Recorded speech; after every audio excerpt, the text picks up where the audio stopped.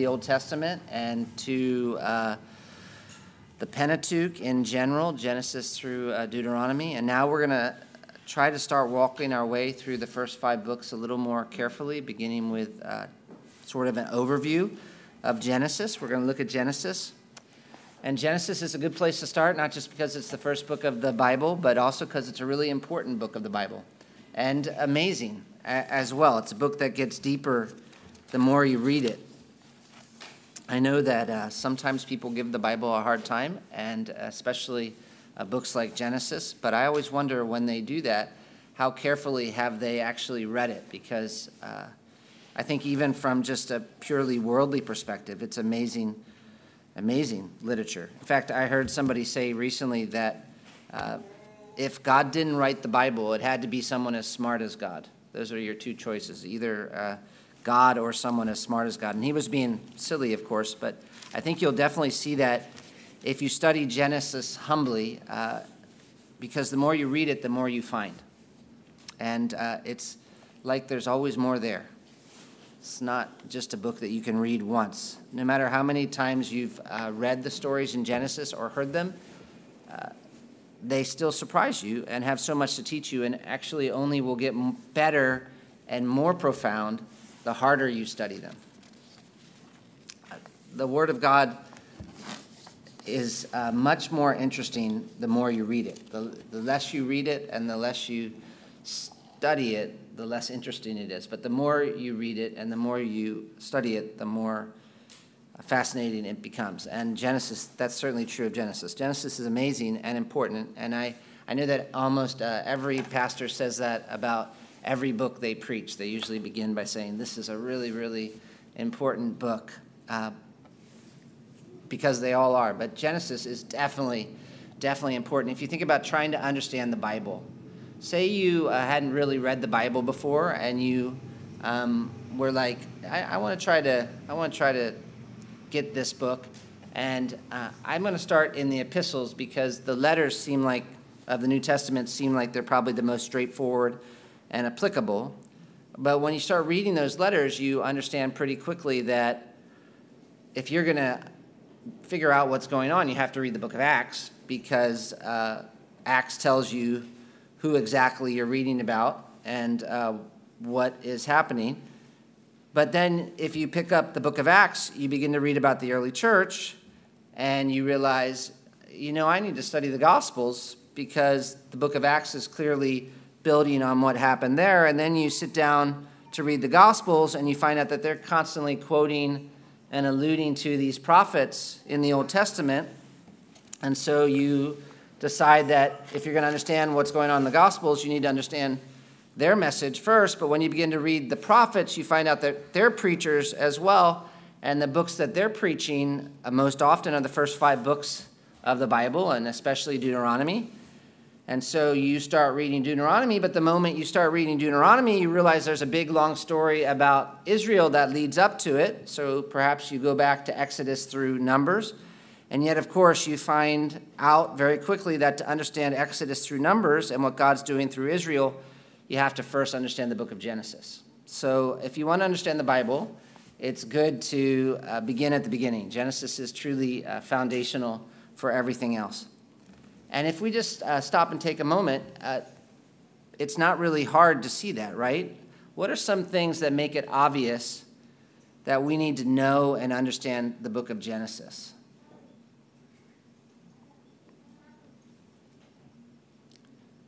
Can you think of anything that makes it obvious that we have to know and understand the book of Genesis? It's first, yeah. That's one in the beginning. That's kind of... Yeah. So it explains the covenant. Yes, that's right. Where did Israel come from? Yeah.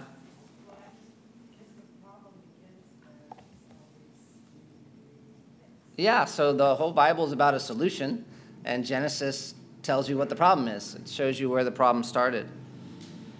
Yeah, so there are a number of reasons that we can think of very quickly why Genesis is important. One of them, of course, is what Isaiah said, the placement. It's the first book of the Bible, and we know that the order the books are in your Bible is not inspired. But every Bible has Genesis at the beginning. Whenever people have ordered the books of the Bible, they've always put Genesis at the beginning, which seems kind of obvious to us, but technically it didn't have to be that way, because it's not, the order is not inspired. And it's kind of interesting to think about. Maybe you can do this sometime. How would you read the Bible differently if another book came first? And it wouldn't change everything, but it would have some impact. So like if Exodus came before Genesis, that would maybe impact the way you thought about Exodus or Genesis. Or if Job was first in the Bible. Job is probably the oldest book in the Bible. So if Job was first in the Bible, that's actually a fun one to think about. Job, if you put Job first, Job tells you why you need a Bible. But throughout church history, Genesis has consistently been put at the beginning for a reason, almost to say, okay, if you're going to understand what you're going to read in this whole book, there are some things you're going to have to understand first, and this is where you should start. In fact, the title in our Bible is Genesis. That's the English title. And what does Genesis mean? It means it's the Greek word for origin. And it actually was, there was a longer phrase that was the origin of the world. That was the original title for Genesis in the Greek. The Hebrew title is different. It comes from the first words in Genesis. So they had a habit when they gave titles to books in the ancient Near East, they would just use the first words. And so the first words in Genesis are in the beginning. And so that's the Hebrew title of this book. But either way, those titles have to do with how things got started. And that's a key word for Genesis. If you want to sort of have a word to help you remember what Genesis is about, you could say Genesis is about beginnings. And we all know that beginnings are important. Whenever you give a message, most people usually think hard about what they're going to say at the beginning. We talk about the importance of first impressions. So beginnings are important, and Genesis has a lot of beginnings. What does Genesis tell us the beginning of? What are some things?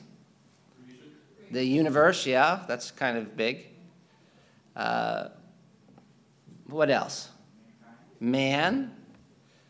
We're glad that it tells us about that. What else? Sin, that's for sure.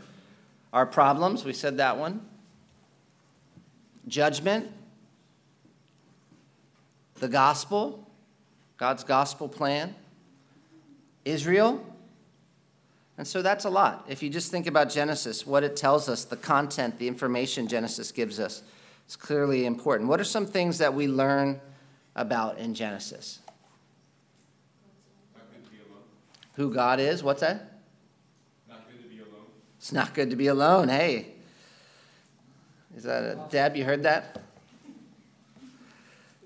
This constant desire for relationship. Okay, God's a transcendent God, but an immanent God, a God who desires relationship. It gives us our first introduction to God and what he's like, what the world's designed to be like, where our problems came from, how God's going to overcome the cursed, where to be looking for salvation.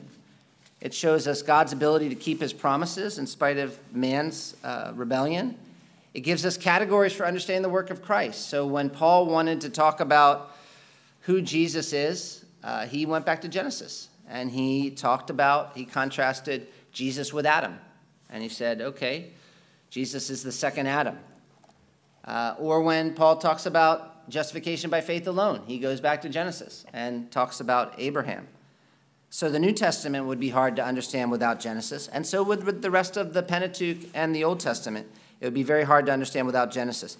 For example, Exodus begins with names from Genesis, or even if you're just looking at these books without Genesis, you'll be asking, why is God doing so much with Israel?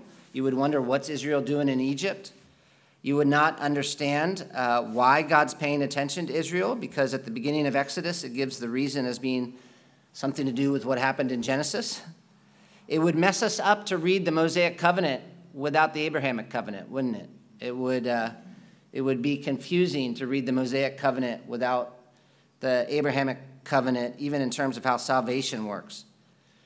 And the promises God made to Abraham form the basis for the rest of the story, really. God's showing how he kept those promises to Abraham.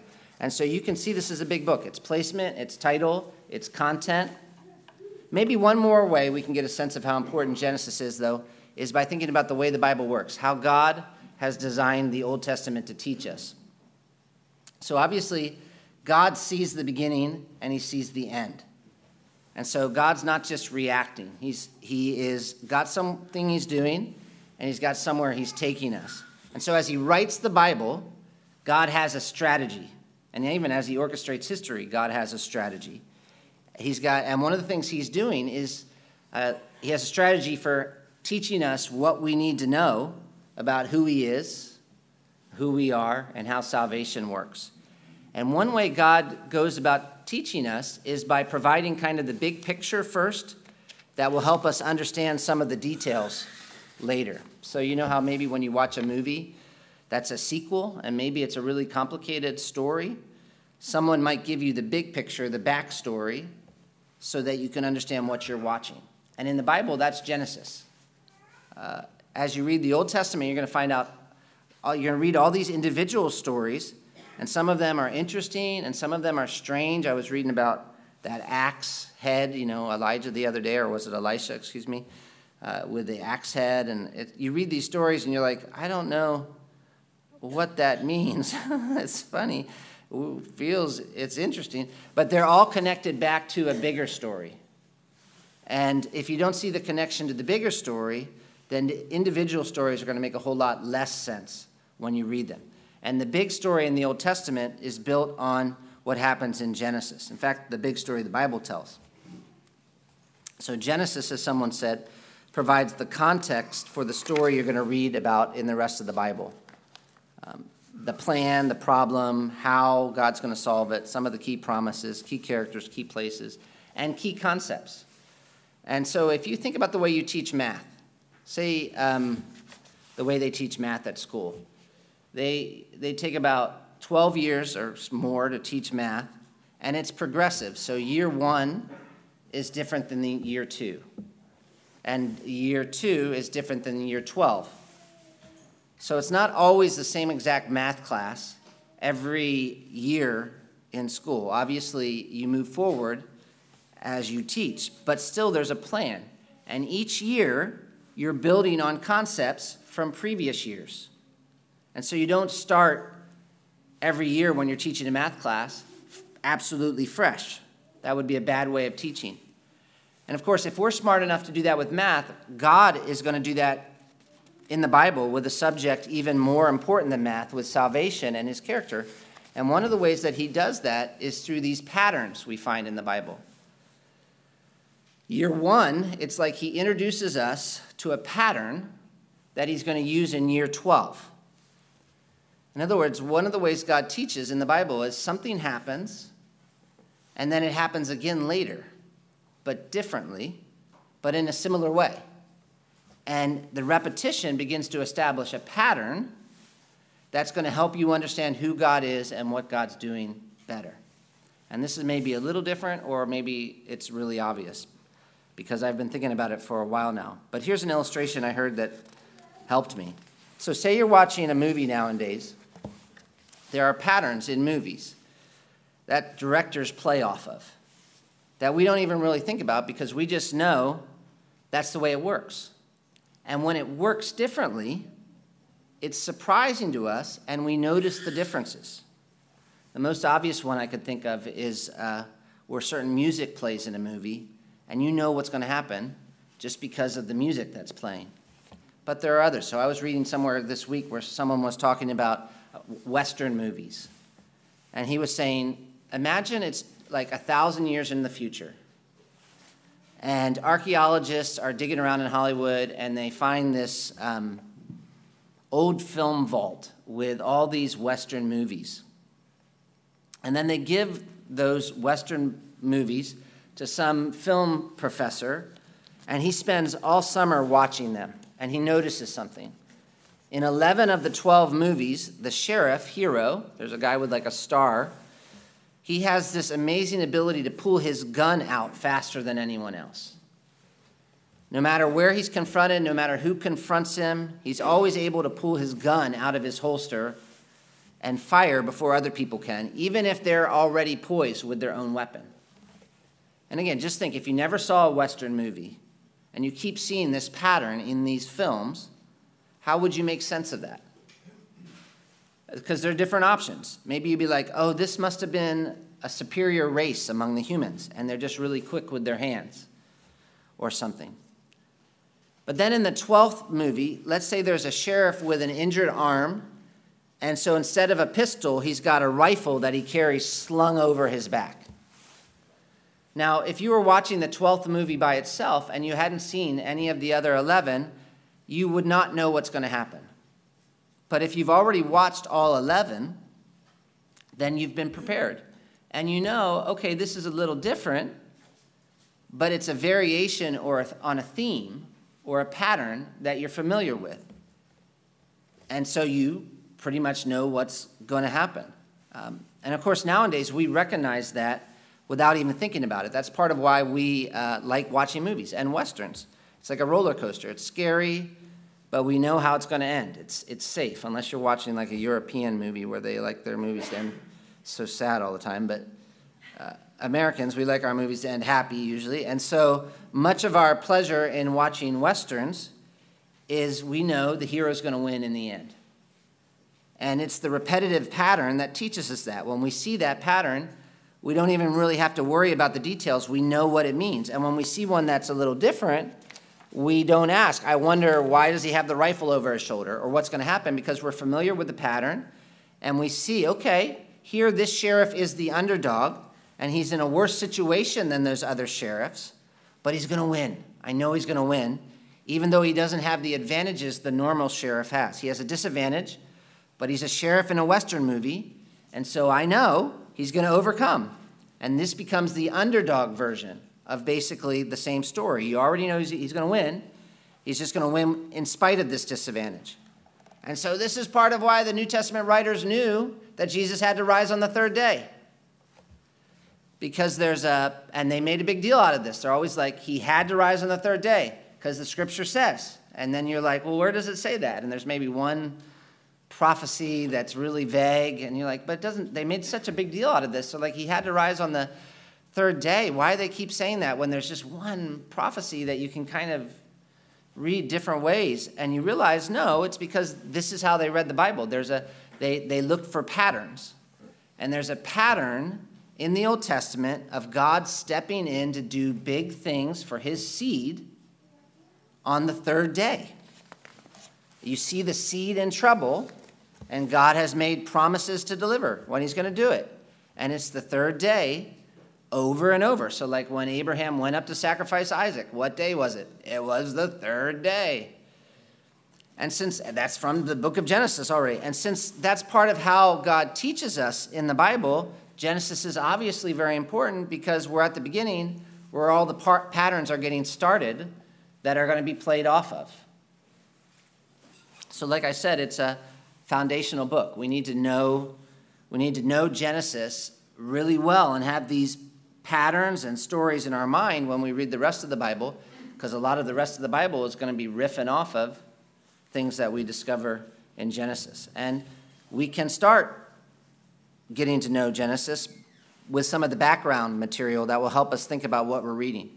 So anytime you read a book for the first time and you want to learn, there are some questions that you're going to be asking that will help you understand what you're reading. Like, first of all, you want to know the author who wrote the book of Genesis, which we talked about last time, but I think the author of Genesis is essentially Moses. There might have been a few tweaks or explanations by inspired editors later, but believers for thousands of years have thought this book was written by Moses, Jewish people, the early church.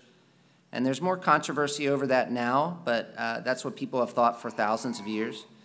And when Jesus talked about this part of the Bible, he agreed that Moses wrote it. And I never like to argue with somebody who rose from the dead. So Moses is basically the author. And that's helpful because it helps us understand the setting. So what was going on when this book was written? And that's a really important question when you study the Bible, because the books of the Bible were written for different reasons. And so Moses, what's he doing in Genesis? He's preaching. If I could share one thing with you that I think would really enliven the Old Testament for you, that I think a lot of people miss, is that the Old Testament history is real history, but it's not just history. It's proclamation. It's proclamation. It's a way of preaching. So kings, what are they doing?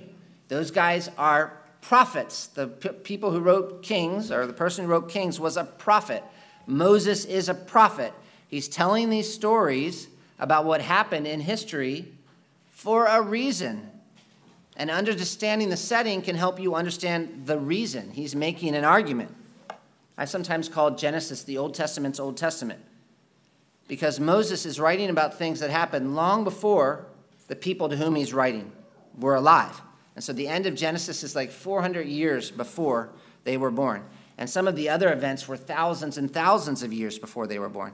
And so they are reading this kind of like we're reading the Old Testament.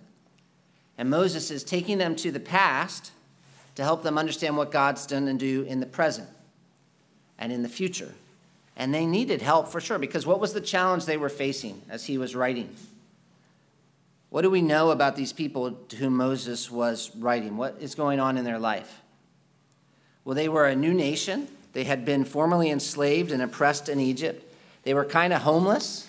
They had been wandering around in the wilderness for a long time. This is probably the second generation of Israelites that he's gathering all this material together for. He wrote the things down at different times, but by the time we get to Deuteronomy, this is definitely the second generation who Moses is going to command to cross the Jordan River and fight a war and kill people and be God's instrument of judgment. And so you can think about how frightening that would have been for them, because they knew their parents weren't willing to do it. And they knew their parents were really scared about doing it. And so put yourself in Moses' shoes, because he knows he's not going to be with them. Abner Chau, he says, think about this question. How do you convince people that they need to cross the Jordan River and go to the other side and fight this battle? Well, Moses wrote these books. That's how he did it. This is what the Pentateuch does. It shows them this is who your God is. Genesis through Deuteronomy is like one of the greatest motivational speeches ever. This is the God you serve. You have nothing to fear. It shows God's greatness, God's program, and how you ought to live in this moment and why. It's kind of like there's the famous story about those bricklayers. I think I maybe have told it before, but there's a story about these three bricklayers who were rebuilding St. Paul's Cathedral after the Great Fire in 1666 that leveled London. And there was a famous architect who came along these three bricklayers, and he saw them working. One was crouched, one was half standing, and one was standing tall. And to the first bricklayer, the architect asked the question, what are you doing? And the bricklayer said, I'm a bricklayer. I'm working hard laying bricks to feed my family. The second bricklayer, he asked, and that bricklayer responded, I'm a builder. I'm building a wall. But the third bricklayer, the one who was working the hardest and standing the tallest, when asked the question, what are you doing, replied, I'm a cathedral builder. I'm building a great cathedral to the Almighty God. And you can see the difference. The difference is that the third person saw himself as part of a bigger story. And in Genesis, Moses is trying to help Israel, motivate Israel to act by showing them their part in the bigger story, helping them catch a glimpse of what God is planning to do through them. And how does Genesis do that in particular? We've talked about the author, the setting. Let's think about some of the major themes in Genesis. And we may touch on these more as we get to look at Genesis more closely later, but it's good to get them out there at least, and maybe we won't get back to them. But we'll talk about a few of them today, and maybe we'll get to more the next time. But one of the key themes in Genesis, if you're going to say, what is Genesis about? What are the key themes? One of the key themes in Genesis is the kingdom of God. And so it's a little funny to say that because we don't have that phrase in Genesis. But if we look at Genesis 1, we definitely get the idea, the basic building blocks that help us understand what the kingdom of God means. And so Genesis 1 is like a picture of the world and how it was designed to function before the fall. So this is like looking at the blueprints of a building before it's been destroyed. Or this week, I was looking at a picture of Herod's castle in Caesarea, and it was destroyed. It was just ruins.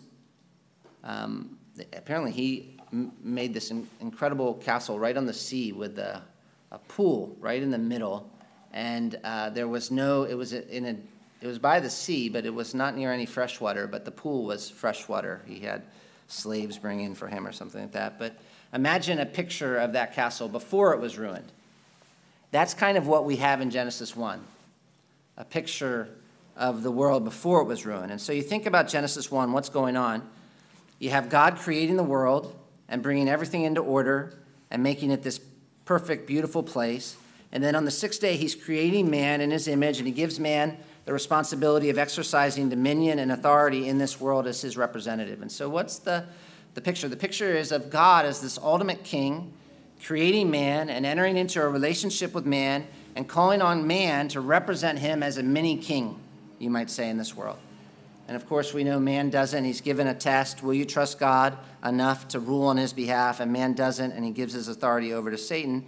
And after that, we find man trying to build his own kingdom apart from God, which culminates in Genesis 11 with the Tower of Babel or Babylon. And one way we know that's an important theme is by looking at how the Bible ends. So the Bible begins with this picture of a kingdom, and God as king creating this perfect, beautiful world for him to dwell with man and giving man the responsibility of representing him. That's how the Bible begins, but then we fast forward through the movie, thousands of years, thousands and thousands of years, all the way to the end of the movie in Revelation. And what happens in the end of the movie is that we find God reversing what happened in Genesis 1 through 11. So in Genesis 1, you have creation, and then you have God lighting up the world, and then you have man ruling over the world, and then you have old Eden, and of course, then you have the curse. What you have in Revelation 21 is no curse, then you have a new Eden, then you have man ruling again, and then you have God lighting up the world, and then you have a new creation, a new heavens, and a new earth. So, beginning and ending. The end is a reversal of the beginning. One of my professors talks about how God resolves the anti-kingdom agenda as well. He says, you have creation at the beginning, and then you have Satan active in Genesis 3, and then you have this big judgment on the whole world in Genesis 6, and then you have Babel or Babylon. And then you turn to Revelation, and you have Babel or Babylon. Then you have a worldwide judgment, and then you have Satan being confined or thrown in a prison, and then you have a new creation. So kingdom of God's an important theme beginning in Genesis 1. We know that it's important because of the way the Bible begins and the way the Bible ends. Along with that theme of kingdom, you have the hope of a future king doing what Adam failed to do. So one of the themes is kingdom. Another right along with that would be king, the theme of a future king. And so again, say you go back to Genesis 1, we see God making this kingdom, and there's this pattern, and God said, and God saw, and it was. And then all of a sudden, in verses 26 and 27 of Genesis 1, there's an interruption to the pattern, and God starts speaking poetry, basically, and talking about the creation of man, and using the same words over and over and over again. And so he's defining us, and he says in verse 27 that he created man in his own image. To be human is to be made in the image of God. And one thing that means, one thing being made in God's image means or has to do with is our function as human beings. So image of God was a phrase that they actually used in Moses' day for kings.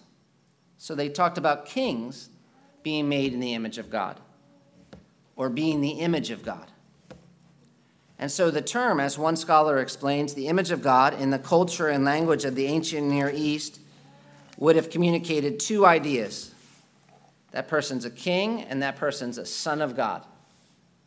And so nations like Egypt would have used this term for kings and thought of the king as the Pharaoh as the image of God, because he had a unique relationship with God that nobody else had, according to them. He was the Son of God, and he had a unique relationship with the world as a result. He was the ruler of this world for the God. And Genesis says that's all of us. So Genesis is really unique because most of the other religions around Moses were using religion to actually protect those in power and would say, this king, we have to really honor this king because he is unique. He's made in the image of God. He's the only one made in the image of God. He's given this special responsibility by God. And God actually says, no, that's not just the one king. That's actually how God created all of us. Maybe to illustrate, another way this term was used, kings were the image of God, and kings had their own images. So kings had their own statues. And so the statue was the image of the king. And what the king would do in the ancient Near East, if he would take over an area, he would set up his image in that area. And one scholar explains the setting up of the king's statue or image was his way of proclaiming, this country belongs to me. The image meant that he was the ruler of that area. And so in Genesis 1, man is set in the middle of creation as God's statue. He is evidence that God is the Lord of creation, but he's not just supposed to stand there. As God's steward, he also exerts his rule as a representative. And so man was created for this kind of kingship.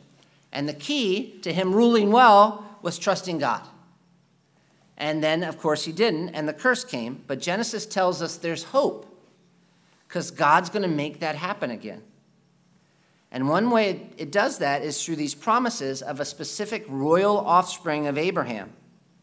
And that's probably the most important way. In Genesis, as we look through Genesis, God promises Abraham that kings are going to come through from him. And that promise of kingship's connected back to this big promise in Genesis 3:15 of the one who would overcome the curse. But another way Genesis gives us hope of a king, a future king, who will reverse the curse is through the story of Joseph. So this has been just kind of mind-blowing for me this week, and I'm not going to do it justice. But a lot of times as we think about the book of Genesis, we think about it as part of a series of books. And so we don't think of it as its own story. And that's good because it was written as part of a series of books, Genesis through Deuteronomy. But it's kind of fun to go back and think about Genesis as its own book. And if you think about Genesis as telling a story, think about the way it begins and the way it ends. So it begins and ends with two characters. Adam, it begins with Adam, and it ends with Joseph. And if you think about it, do this sometime, Joseph succeeds basically everywhere Adam fails. Joseph, I think, is the anti-Adam. He is a picture of the solution to the problem. So Adam is given this responsibility to rule. He won't trust God, even in the garden. He listens to the woman, and what happens? Curse. There's problems with the ground. It's hard for him to get food. There's problems in his family. People are killing each other. And there's problems in the world. The world doesn't know God and is judged. So now what about Joseph? Listen to the way one author puts it. After Adam, we've got all these threats to God's plan, and we see these threats on full display at the beginning of the Joseph story. There's family division. In Genesis 6, you've got this weird thing going on with intermarriage. And in the Joseph story, you've got the seed not being willing to keep the line going. Read the story of Judah and Tamar. You've got problems with the land as a result of man's sin at the beginning. And then you've got this famine in the Joseph story as well. That's creating major havoc in the world. But what happens? Joseph's sold into slavery, so it's like he's sent into exile, experiencing something that's similar to Adam being cast out of the garden. But while he's there, what does he do? While he's in the wilderness, he's in exile. He trusts God. And he refuses to listen to a woman who tempts him because he doesn't want to sin against God. And he's stripped of his clothing at that point, which is the opposite of Adam. Adam is clothed after he sinned, and Joseph is stripped. But he continues to trust God, and God ends up re-robing Joseph and exalting Joseph to the position of a mini king, where he's ruling on someone's behalf. Remember how Pharaoh gives him the signet ring and clothes him with these beautiful garments, and then sends him out through all of Egypt and gives him all this authority? And as Joseph exercises that authority, what happens? It's like he reverses the curse. He helps people not experience the consequences of the famine. He brings his own family together. This is actually, there's a really cool thing in the Joseph story. Joseph is crying all the time. And there's a sequence of tears, and the way it works is there's like, it's almost like the first one and the last crying are similar. The second one, the second to last crying are similar. The third one and the third to last crying are similar events. And the middle one is the different one. And that's when Joseph is crying as his family is being brought to bed. His brothers are being reconciled. So it's sort of a way of Moses getting you to focus in on one of the major parts of the story, one of the major aspects of the story, which is that God used Joseph to sort of reverse the Cain and Abel story.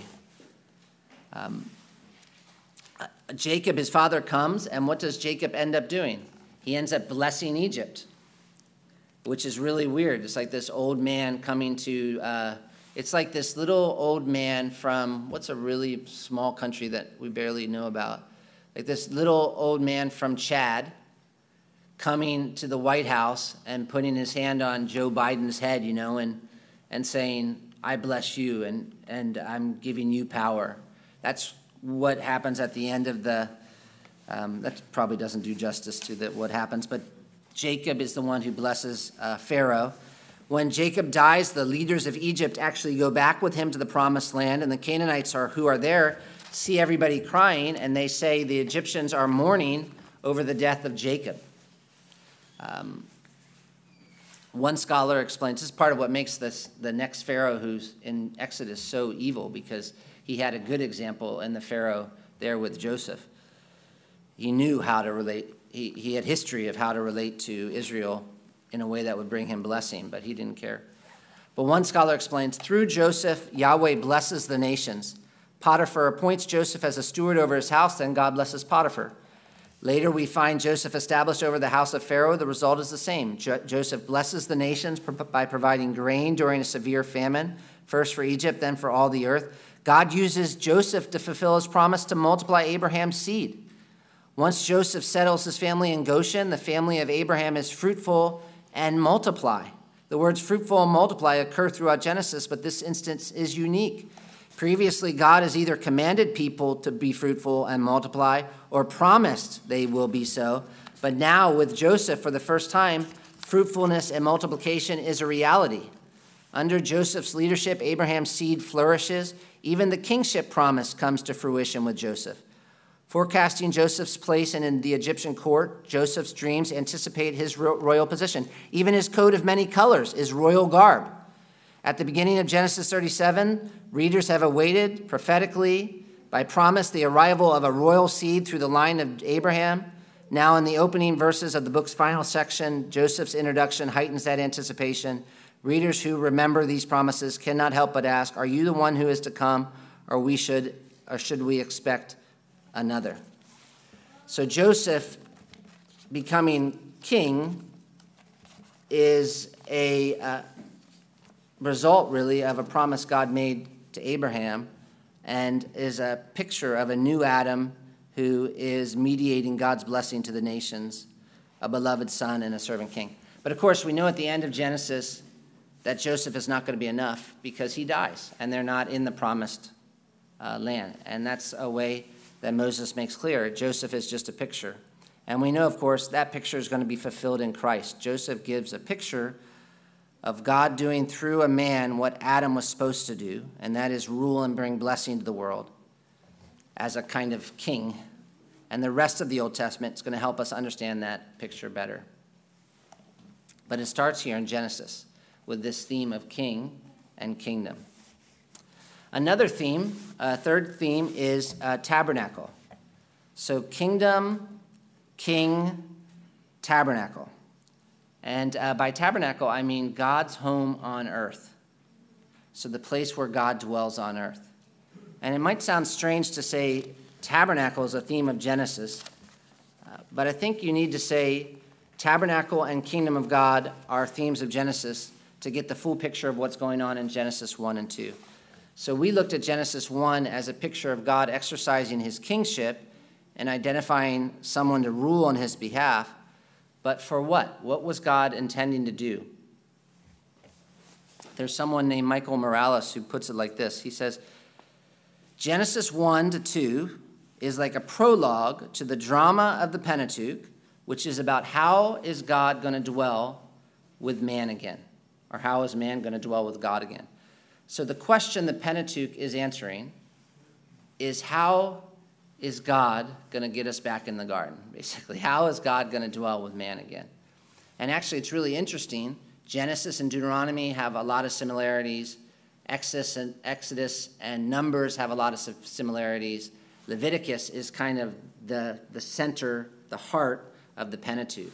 And that's really what Leviticus is all about. In fact, the center chapter of the Pentateuch is Leviticus 16, which is about the Day of Atonement, which kind of answers how is God going to be able to live with man again. But the first chapter gives us a picture of what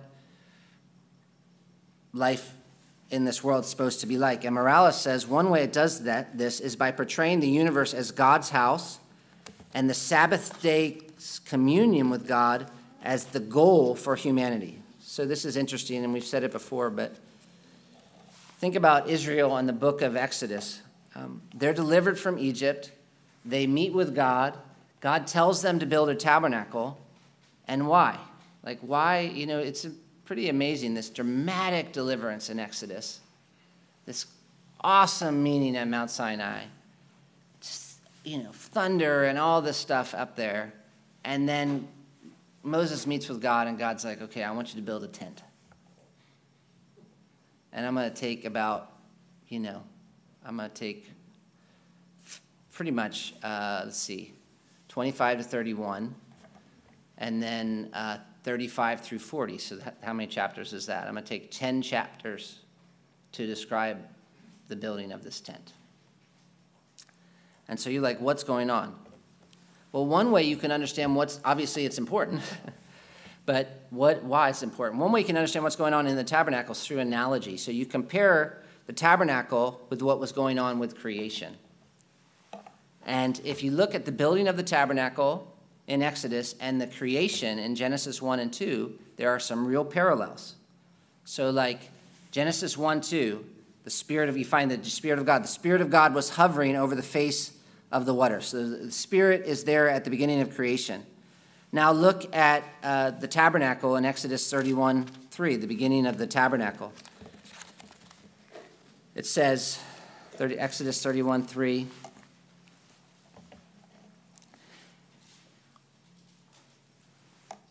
talking about this man named Bezalel.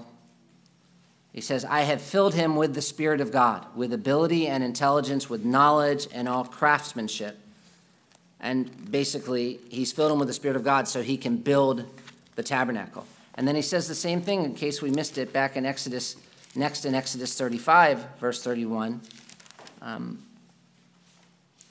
He talks about Bezalel, and he says, the Lord has filled him with the Spirit of God, with skill, with intelligence, with knowledge, and with all craftsmanship. So at the beginning of the tabernacle, at the beginning of creation, you see the Spirit of God.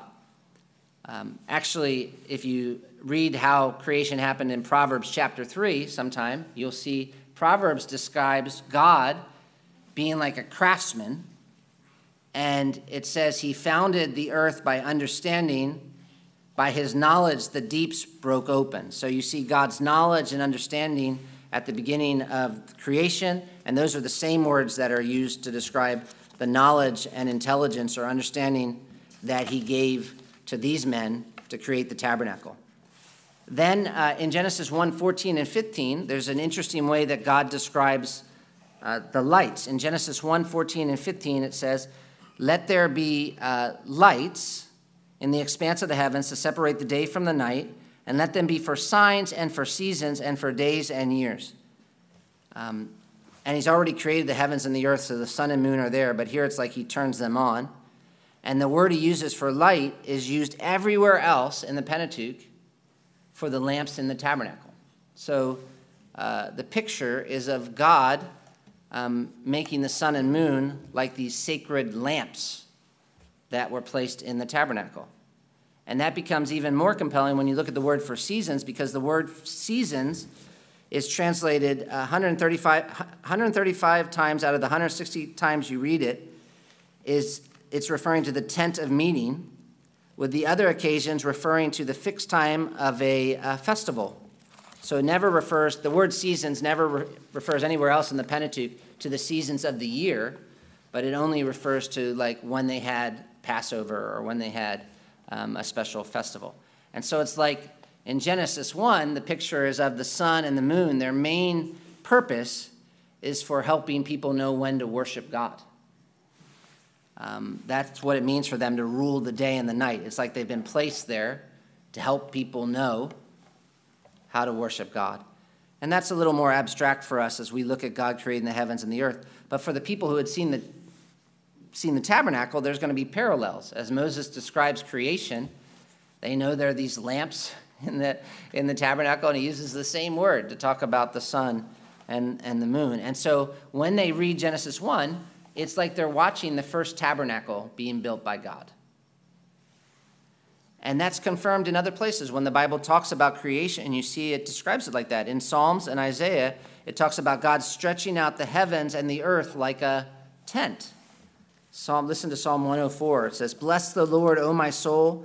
O Lord, my God, you're very great. You're clothed with splendor and majesty, covering yourself with light as with a garment, stretching out the heavens like a tent. He lays the beams of his chambers on the water. He set the earth on its foundation so that it should never be moved."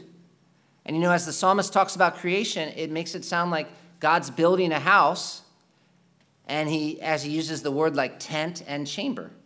And sometimes people are like, oh, they didn't know how the universe works, so they're just talking like this. No, this is poetry. And the word chamber is used for a special room in someone's house, and the word tent is the word for tabernacle. So one author explains, the tabernacle in which God dwelt with Israel was enclosed with a tent covering stretched out across its top. And in this psalm, God stretches out the heavens as a covering, pitching a tabernacle tent across the world where he wants to dwell with humanity. God supports the world with pillars like those that held up the tabernacle and the temple. He sets the earth upon secure foundations as Solomon erected the house of the Lord upon a massive and costly foundation stones. The temple included upper chambers overlaid with gold, and indeed the Lord lays beams for his upper chamber upon the waters above the firmament. When the Bible describes creation like a house, that's because creation is a house. It's a house for the Lord, a temple or tabernacle for God to abide with his people. We see that in the psalm, but we also get a picture of it in Genesis 1. God is portrayed in Genesis 1 as a workman who builds his house. He looks at his house. He pronounces his work good, and then he takes up his Sabbath rest in the house. The house is like a tabernacle. And so there are all these other connections as well that are kind of fun, like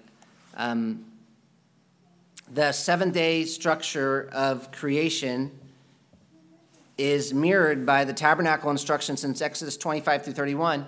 So when God gives the speeches to Moses to build the tabernacle in Exodus 25 through 31, you know how many different speeches he gives? 7. And you know what he talks about in the seventh speech, Exodus 31, 12 through 17? Keeping the Sabbath. So creation and the tabernacle seem to move towards this similar purpose of enjoying the Sabbath with God. It's interesting, too. How long did it take God to create the world? 6 days. How long does Moses wait up on the mountain before God calls to him to speak to him and give him the instructions about the tabernacle? 6 days. And if you fast forward to the completion of the tabernacle, what you see is that God uses really similar language to describe Moses and what happened at the end of the tabernacle that he used to describe what happened in creation. So listen to Exodus 39:43. The very end of the tabernacle, it says, "And Moses saw all the work, and behold, they had done it." And of course, Genesis 1:31. God saw everything that he made, and behold, it was very good. Exodus 39:32. "Thus all the work of the tabernacle of the tent of meeting was finished." Genesis 2:1. "Thus the heavens and the earth were finished." Exodus 40:33. "Moses finished his work." Genesis 2:2. "On the seventh day, God finished his work." Exodus 39:43. "Moses blessed them." Genesis 2:3. "So God blessed the seventh day." So there's this parallel, and that's for teaching. The creation helps you understand the tabernacle, and the tabernacle helps you understand the creation. So the purpose of the tabernacle is related to the purpose of the universe, which is humanity dwelling in the divine presence and worshiping and enjoying him on the seventh day, really. If you look back at Genesis 1, everything leads to the seventh day. So Genesis 1 begins with a 7-word sentence. Genesis 1:1 is 7 words. The account is told through 7 paragraphs in Hebrew. The seventh day, when you read about it, is given a 3-fold emphasis. It's repeated. What it says about the seventh day is repeated 3 times. The seventh day is the only day not paired with another day. It is the first day to be blessed. It's actually a day, the first thing to be blessed. It's the first object to be set apart. It's the first object to be set apart as holy to God. I guess man was blessed by God, but the Sabbath day is the first object to be set apart as holy to God, and that's because the goal for creation, really, and the goal for humanity is related to the seventh day. That's also probably why there's no morning and there's no evening on the Sabbath day, because the plan was for it to always be like one long seventh day enjoyment of God forever. And that's just Genesis 1. If you move to Genesis 2, you see this idea of a tabernacle even more clearly. Genesis 1 and 2 are obviously, you read them back to back, they're different. They're both about what happens at creation, but Genesis 1 is 7 days, Genesis 2 is 1 day. Genesis 1 calls God Elohim, Genesis 2 calls God Yahweh. Genesis 1 is about God's word. God said, and it was. That's how he created. In Genesis 2, he's forming man out of the dust of the ground. Genesis 1 says, it was good, it was good, it was good. Genesis 2 says, God says something's not good. There's no Garden of Eden in Genesis 1. Genesis 2 is all about the garden. And sometimes people get flustered by the differences, but obviously Moses, who wrote this, knew there were differences. So there's a purpose. And Genesis 1 is just like this broad, sweeping overview. And then Genesis 2 is zoning in on one particular day in creation and showing you more specifically God's plan for man. And I think the analogy of the tabernacle is helpful for understanding what God's doing with the Garden of Eden. So in the tabernacle, you have these 3 areas. You have the outer courtyard, you have the holy place, and then you have the Holy of Holies. And that's kind of what you have on the earth in Genesis 1 and 2. You have the outer courtyard, you have the world in general, then you have the holy place, Eden, and then you have the Holy of Holies, the Garden of Eden. And that, I think, is true, but it might be stretching it a little. It might be too specific.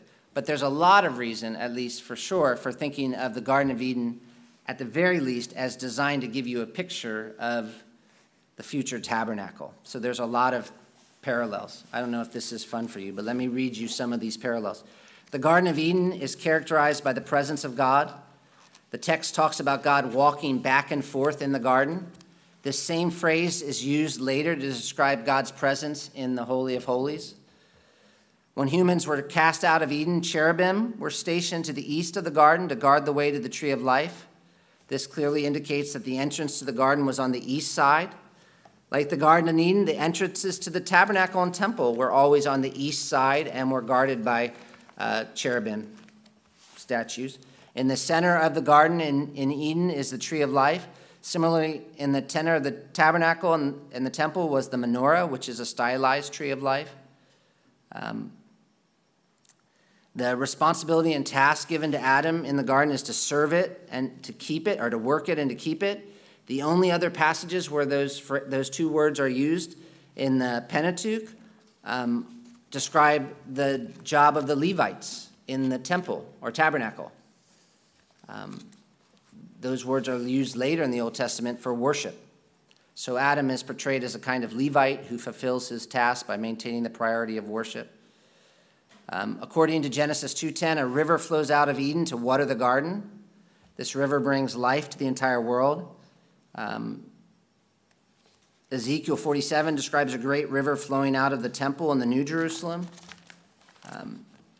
The river giving life to the garden divides it into four as it issues from Eden. Since water flows downhill, this fact clearly indicates that Eden was in an elevated place.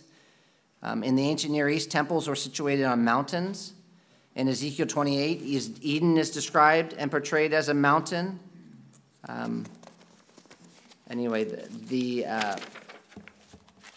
garden is a place of divine decrees. After placing man in the garden, God gave commands to the man there.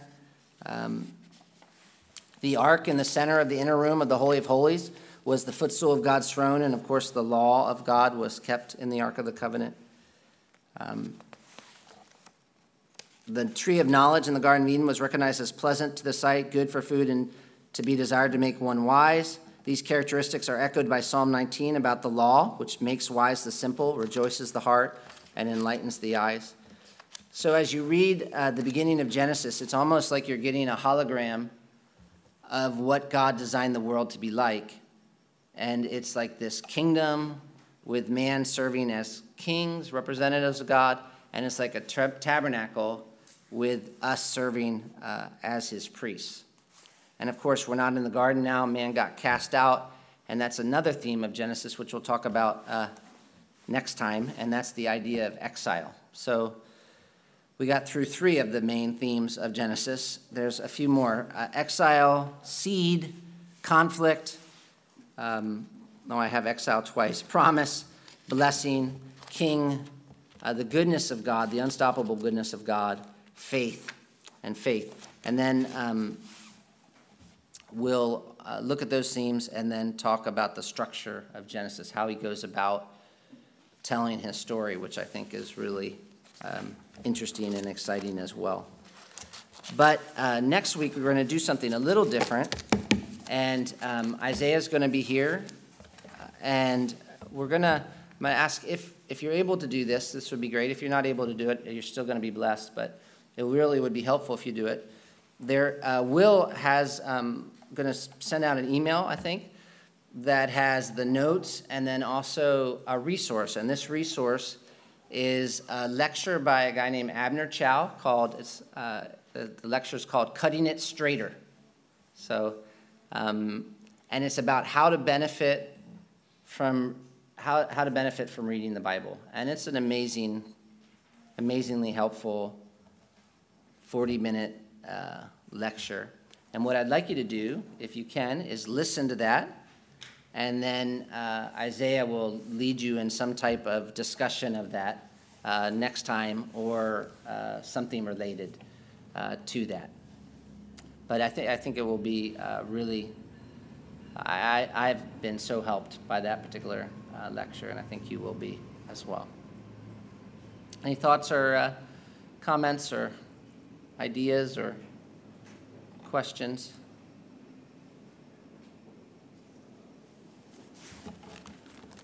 Right, but just remember, there's always more there. Keep looking,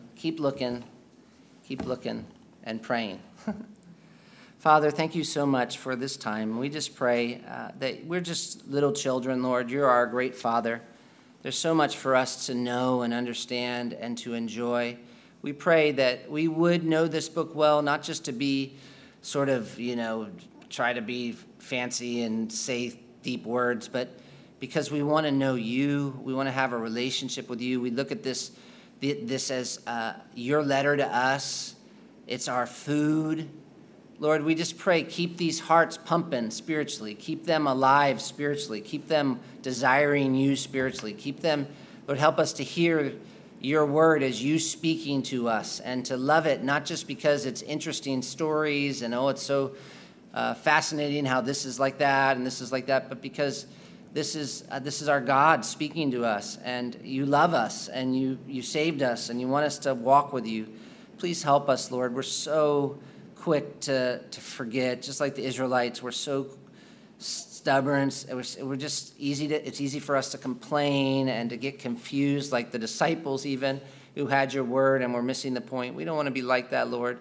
Please help us. Please help us know you, and love other people, and live our life in a way that makes you happy, Jesus. And we thank you that you are the greater Joseph, the greater Adam. You're the one the whole Bible points to, and you've accomplished salvation for us. And one day we will see you rule.